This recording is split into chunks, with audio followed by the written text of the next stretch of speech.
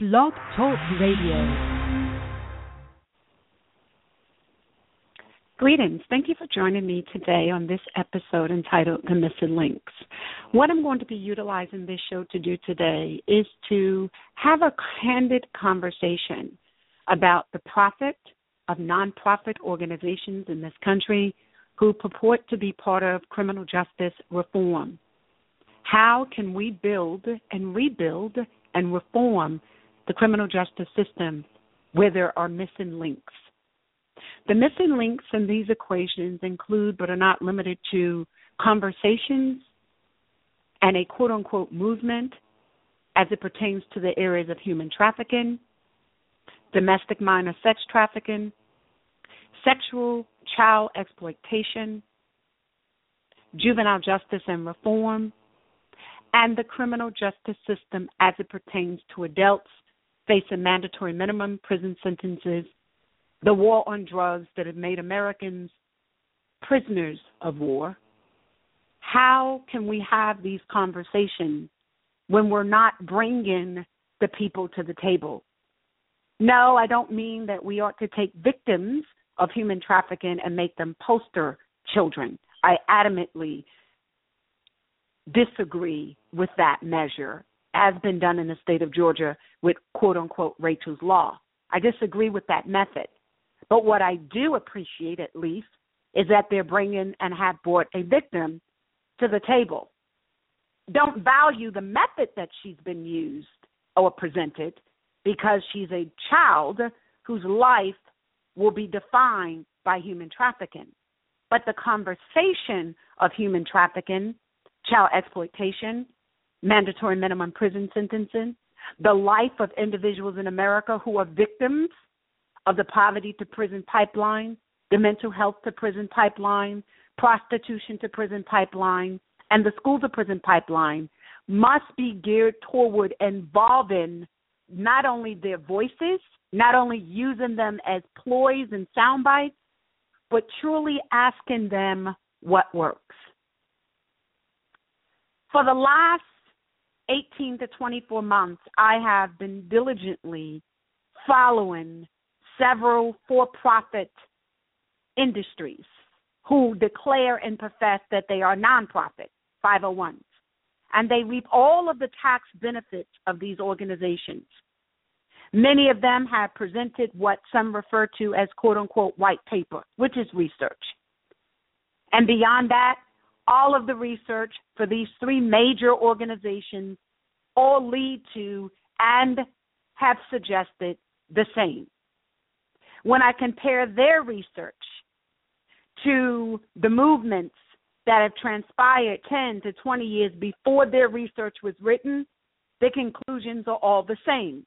1 out of 3 African-American males, 1 out of 2 Latinos, 1 out of 4 Hispanics. At the end of the day, there has to be something said about who's monitoring nonprofit organizations in America, what scales or goals are set for them to follow or benchmarks, and how do we determine their successes or their failure when it comes to addressing issues like criminal justice and reform, juvenile justice, and human trafficking. These have become hot topics. Everybody's jumping on the bandwagon to say that they can provide a program, product, and or service that will help aid victims or individuals who fall prey to the criminal justice system, human trafficking, and victimization. And yet, 5, 10, 15, 20 years later, we're still reading the same data, the same reports. Yes, sure, I'm all in agreement for quote-unquote evidence-based practices. But tell me, what is your evidence as it pertains to effectuating change in the lives of victims of human trafficking and reentry? And why are you now waiting to 2016 to do it? You have been in existence for 28 years. Some of you 15, others 12, some of you 5. What have you done to effectuate change? Yes, you've given us white paper. It's been repetitive. The data has not changed in the last 10 to 15 years. It's very consistent, statistically speaking. But in terms of effectuating change in the lives of the people who matter, when do they come to the table? When do their lives change? Millions of dollars are being poured into the so-called nonprofit organizations, and others are seeing it as a business opportunity, as it were, to get involved and to engage and collaborate.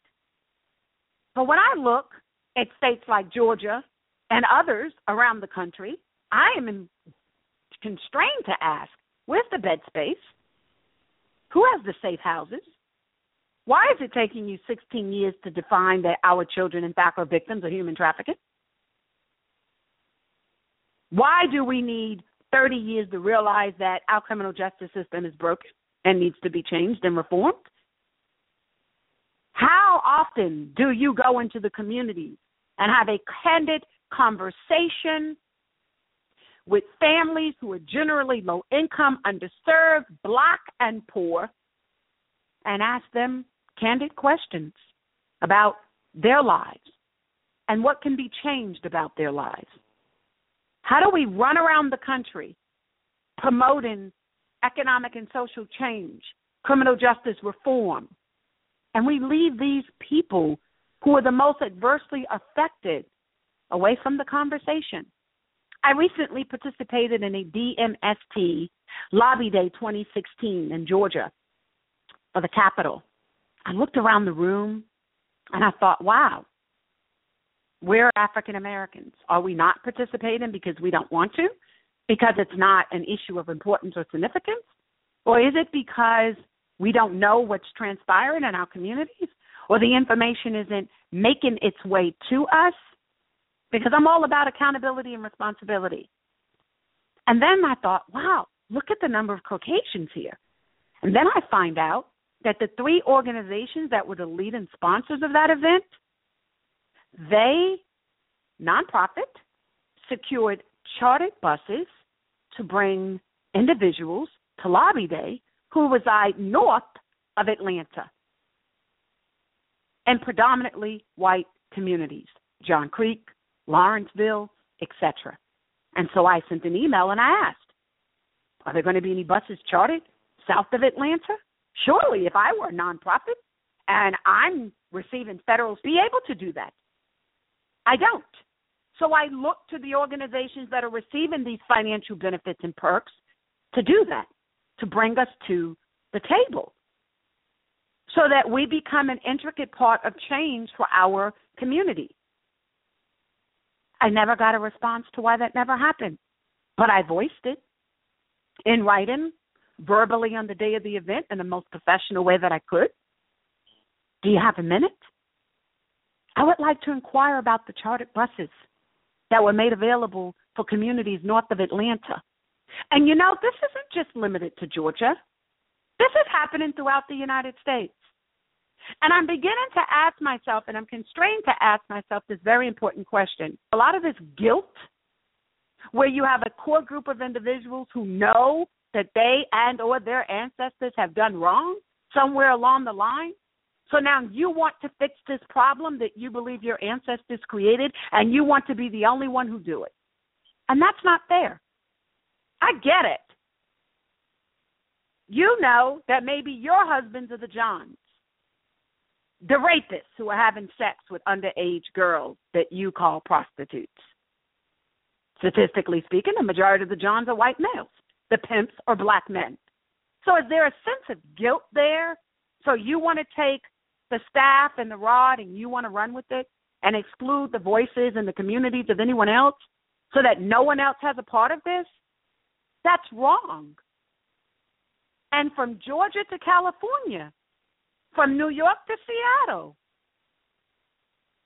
it's happening. There are missing links to this reform issue. I say to my white colleagues, you cannot do this and fix it by yourself. You broke it, but you can't fix it by yourself because too many lives have been adversely affected. We've gone from slave codes to criminal codes in America. You can't fix this problem by yourself. You can't be that arrogant to think that you can. You must be willing to bring people to the table who have the answers, who are in the field with these individuals who are most adversely affected day in and day out. It is beyond arrogance to think that you could fix this problem by yourself with a few pieces of legislation. The 6 Ps have to be an intricate part. The role of the parent, the pastor, the principal, the police, the prosecutors, and the prisoners. That system has to be involved. For mental health, your physicians, your psychiatrists, and the pharmaceutical industry. You can't fix this by yourself. The first 3 Ps are the most critical because they, in fact, deal with the very people you purport to be helping day in and day out. They either did something wrong or they thought they were doing something right and it had wrong results. Parents have to be an intricate part of reform in America. They have to be given the tools that are needed to rebuild their families if you're trying to rebuild the system that has broken them. Pastors, faith-based community have to know what to say, when to say it, what programs and services, and what messages have to be delivered to their people. Equally so, principals. The school-to-prison pipeline starts with them. They need to be given the tools that are necessary to dismantle the school-to-prison pipeline, but they need to hear from parents, pastors, faith-based community to get a glimpse, to glean the situation. If you're in an isolated school district, you may or may not know what's going on around you. And this goes to all of the principals, all of the faith-based community and parents, notwithstanding his or her race, ethnicity, gender, or nationality. You can't fix this alone. Missing from your multi-million-dollar equation are human beings who are adversely affected. Issues of mass incarceration and criminal justice reform, it's a hot topic. But you can't fix it by yourselves, professing to be the experts. How are you the expert? Have you ever been arrested, incarcerated? Do you know what the system is like on the other side? Are you a family member? Are you part of the community that is most adversely affected, that have to know what it's like to return back to a society? Are you a victim of the school-to-prison pipeline? Do you know what it's like to have a 9-year-old child incarcerated in a place like Chatham County Detention Center with 16-year-olds? Do you know what that's like? You can't problem by yourself. You can't. And your research, quote unquote, and your so-called evidence-based practices, we've been hearing that for 10, 15, 20 years. It's a lie. You don't have evidence-based practices. And I'll tell you why you don't. Because human trafficking victims has skyrocketed in the last 10 to 15 years. The school-to-prison pipeline has skyrocketed in the last 10 to 15 years. The number of juveniles adversely affected and displaced and removed from their homes have skyrocketed. So if you had evidence-based practices, they're not working. And they're not working because you don't allow the right people to be able to have an intricate voice and to be an intricate of problem solving, the equation. They are the missing link from the equation. And while they may not profess the education or have the academic background or credentials that you possess, they live it day in and day out. They know it. And you have to set aside the arrogance of thinking you have all the answers when you don't. You can't rebuild the criminal justice system in America without speaking to the people most adversely affected, the inmates, their communities, and you can't do it with sound bites and photo ops and bringing the media there for 1 or 2 days. Has to be done and involve the 6 Ps, up, down, and all around. If you are truly interested in criminal justice reform in America, thank you for joining me on Blog Talk Radio. This is Sherry Jefferson.